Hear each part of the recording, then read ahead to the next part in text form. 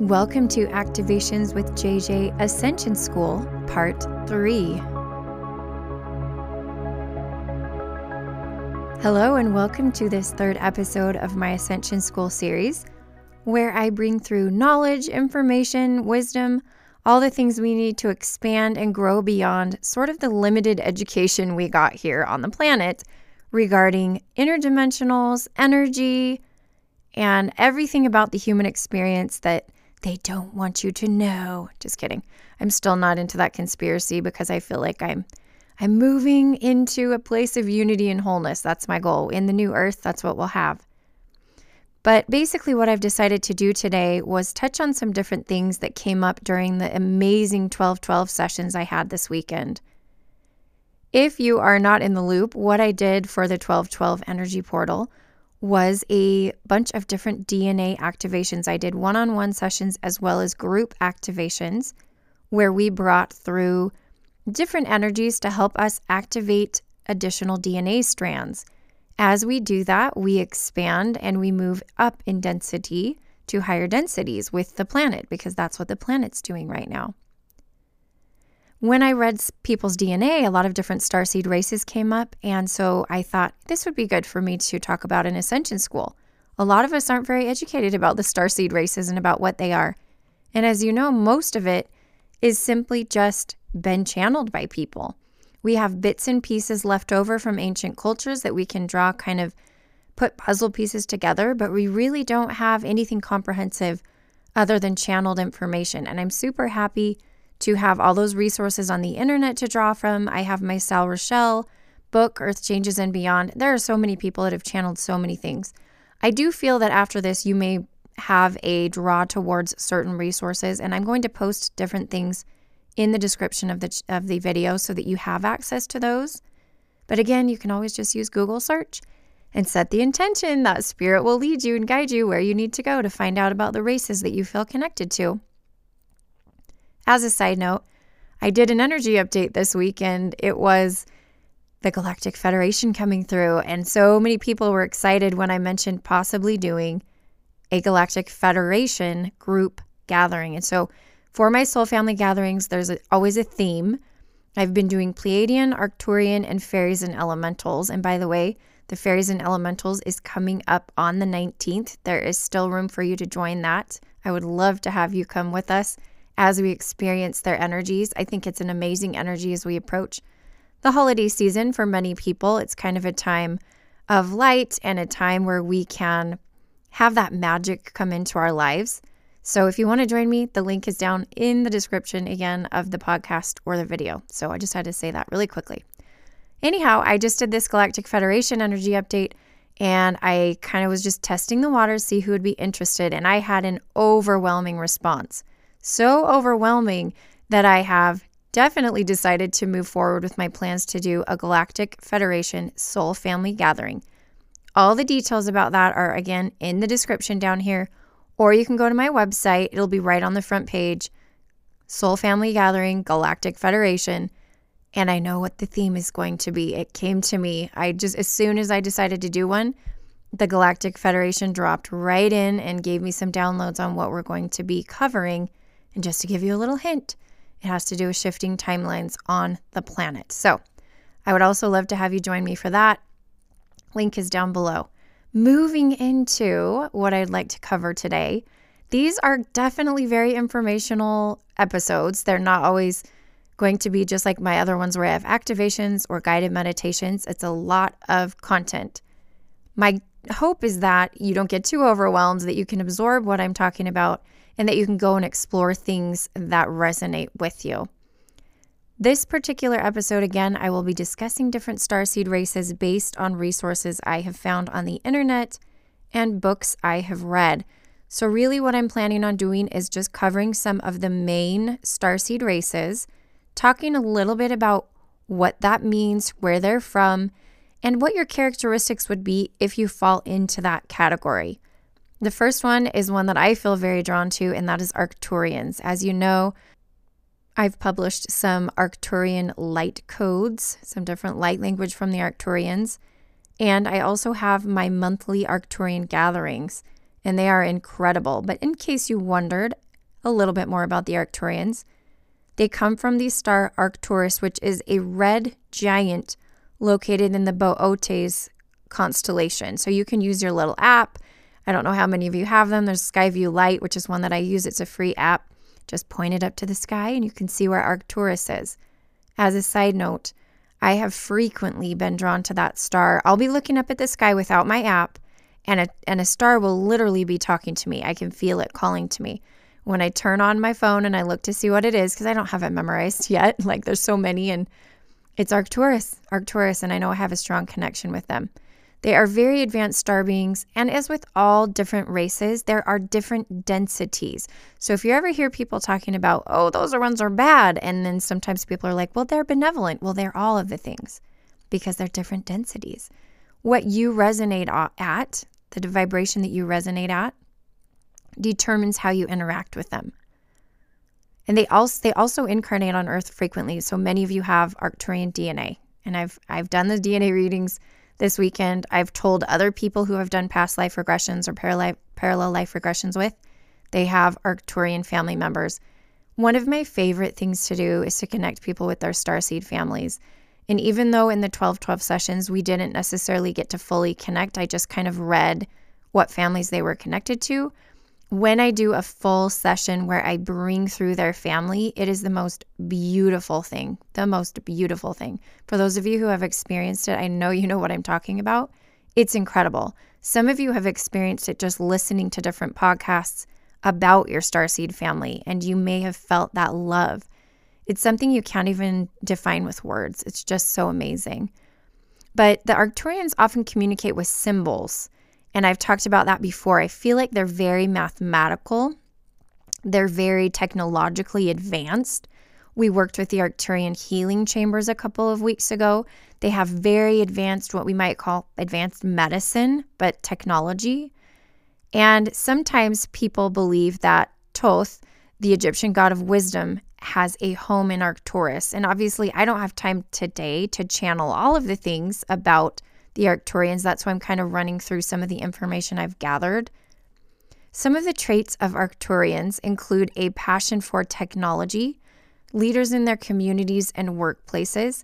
Sometimes they can come off very non-emotional and also a little bit arrogant. They're really good at math, especially geometry and physics. They like to plan. They like structure. Overall, if I were to define the type of energy the Arcturians have, it's definitely a more masculine energy. So that makes sense that they like to plan. They have dreams and ideas about how to set up a new society where technology and spirituality meld cohesively. So many of you who are listening to this that I've had sessions with, I know I've talked to you about your projects and about how you have that desire to meld technology and spirituality. And I wholeheartedly encourage you to do that. It's coming. It's totally coming. Sometimes these Arcturians feel like the black sheep of the family. So if you feel like that, a lot of starseeds do. That could be you as well. And again, I mentioned this already, but I want to make sure you know they're not very in tune with their emotions a lot. So they kind of are learning how to do that on Earth. They also have sensory processing issues, like they're highly sensitive to lights, sounds, textures, and smells. So that might confirm some things for you as far as you having Arcturian DNA. All right, let's move on to Pleiadian. I'm trying to hit the main races that I've talked about here on the podcast. So Pleiadian's another one. You guys know I have my Pleiadian energy calibrations. When I think Pleiadian, I think very blue. Blue is the color that comes out. In fact, Arcturian comes out green to me. That's just the way I see their energy. Pleiades also, they feel more feminine in a way. As I kind of go through some of this information, that'll make sense to you why. But the Pleiades is a star system, not just one star. And the Pleiades consists of the 7 bright stars. Some people believe that the Akashic records are housed in those stars. Although I have to say, as I read different information, I'm kind of like, well, I see that. But I also think the Akashic records are on a plane accessible to anybody. So I don't know that they have a physical place. That's just my personal opinion. But the Pleiadian starseeds are able to adapt to different densities, and they can incarnate on Earth from many different dimensions. So oftentimes their traits are gentle in nature and meek mannerisms. They are humanitarians. They're very, very empathic. A lot of Pleiadians have Norse or Northern European ancestry and DNA. I also feel like the Pleiadians are very connected to the fairies and the elves. They are all about love and want to spread the word. Sometimes if you have Pleiadian physical DNA, because there is energetic DNA and there's physical DNA, the Pleiadians did interbreed with some humans. Those people who have the Pleiadian DNA physically oftentimes have high cheekbones, long limbs, and strong jawlines. In addition to that, they're very interested in healing. Pleiadians can also be people pleasers. If you feel like that's you, that's oftentimes an empath too. So understand that. They are very balanced in their polarity. They almost might come off as just like non-binary because they're so balanced between male and female and sun and moon and above, below. There's just a very good balance there. And finally, they might struggle with some food sensitivities, sensory issues, and anxiety when they're not in alignment. Those are also really strong characteristics of empaths as a whole. Those of you who are empaths know when you're not in alignment, it does affect you. And so always remember to assert yourself and to assert your sovereignty and know that you can really create and manifest any physical responses you're having and actually lower the discomfort you're having in any time you're feeling not in alignment with something around you. So those are the Pleiadians.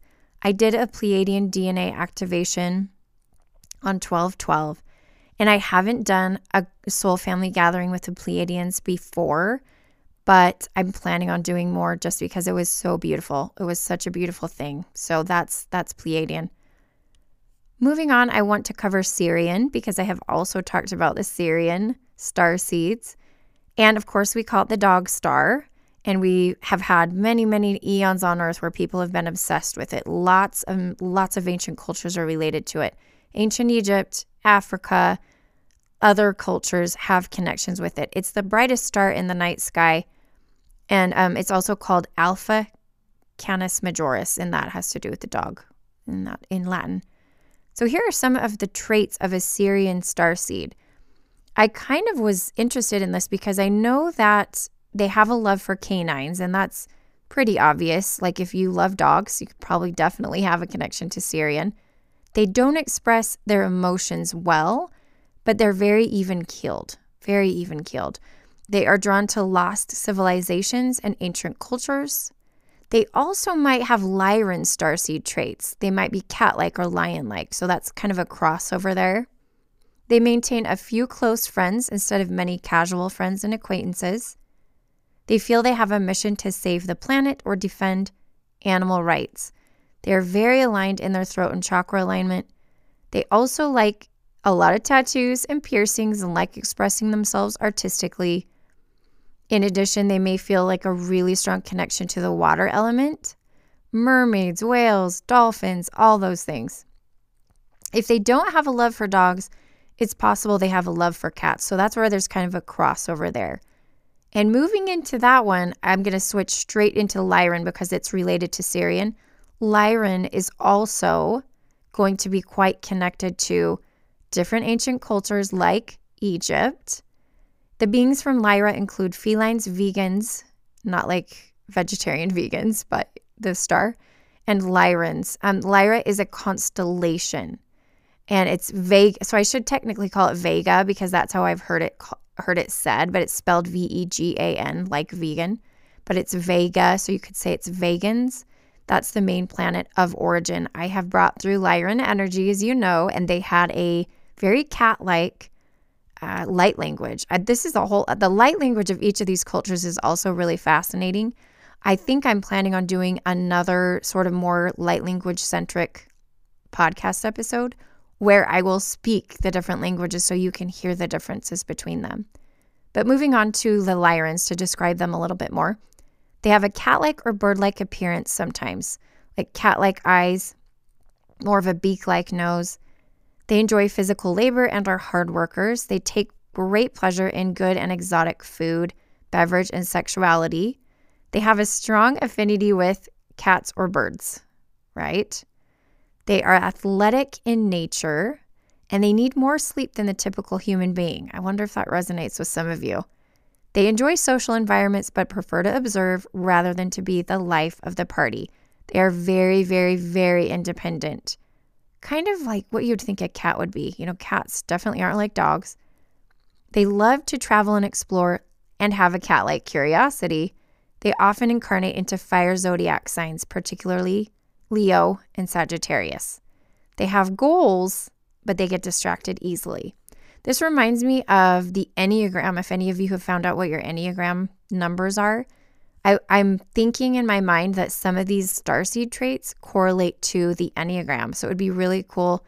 I'm sure I am not the first person to think about this. And I bet you if you just Google it, somebody has already decided to draw parallels and decide which Enneagram numbers associate with which starseed races. But it would really, really be cool to find out that stuff. And I can already see, because I know the Enneagram pretty well, some of these that come up. I do want to drop in here and tell you 2 races that were, I don't know, I've thought of them before, but not really, that I thought was very informational. These are the last 2 I'll talk about today. One of them is Venusian from Venus, and the other is Martian. So I just want to give you a little bit of information. So Venus used to be a planet that had existence. And I believe it still does, honestly. Like if we can't see it on there, it's just because our 3D self can't see it. I mean, there's beings on the sun. It's a portal. It's a portal where people walk in and out of. In one of the Dolores Cannon books, they talk about it. It's like Grand Central Station for our galaxy. So just because we don't see things with our human technology doesn't mean they don't live in them.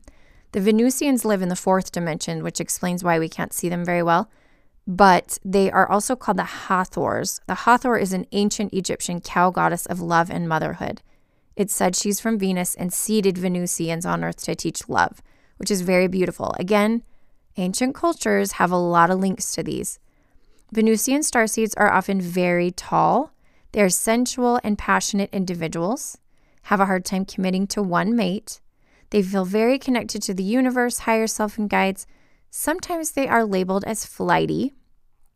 They have a huge interest in metaphysics and bringing the new age in, and they are very drawn to Egypt, the goddess Hathor, as well as Venus and Aphrodite.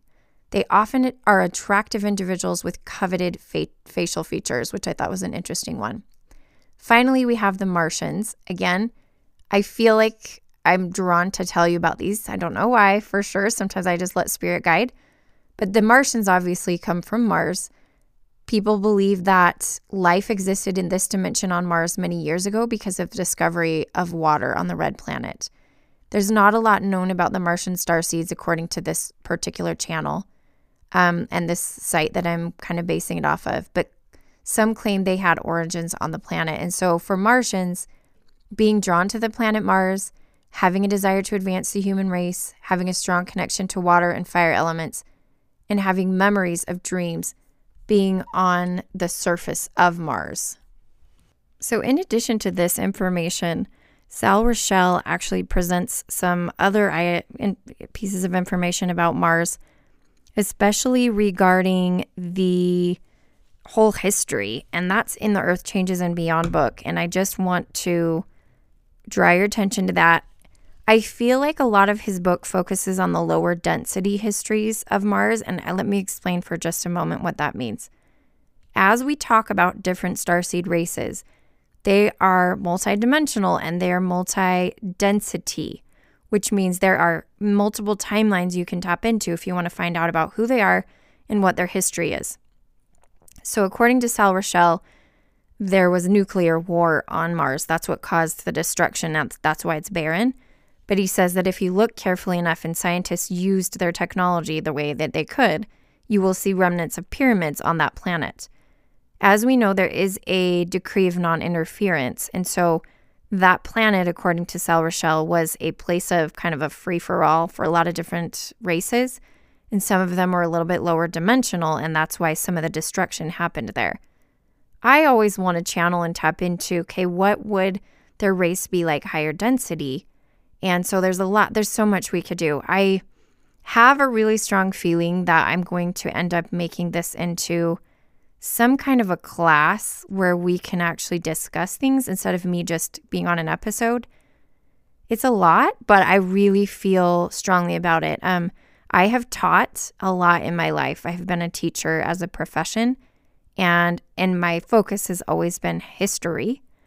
And so I feel like it just really melds so well with what's coming into my life right now and what we could do together as we sort of reintroduce all of these histories that were there but kind of got covered up.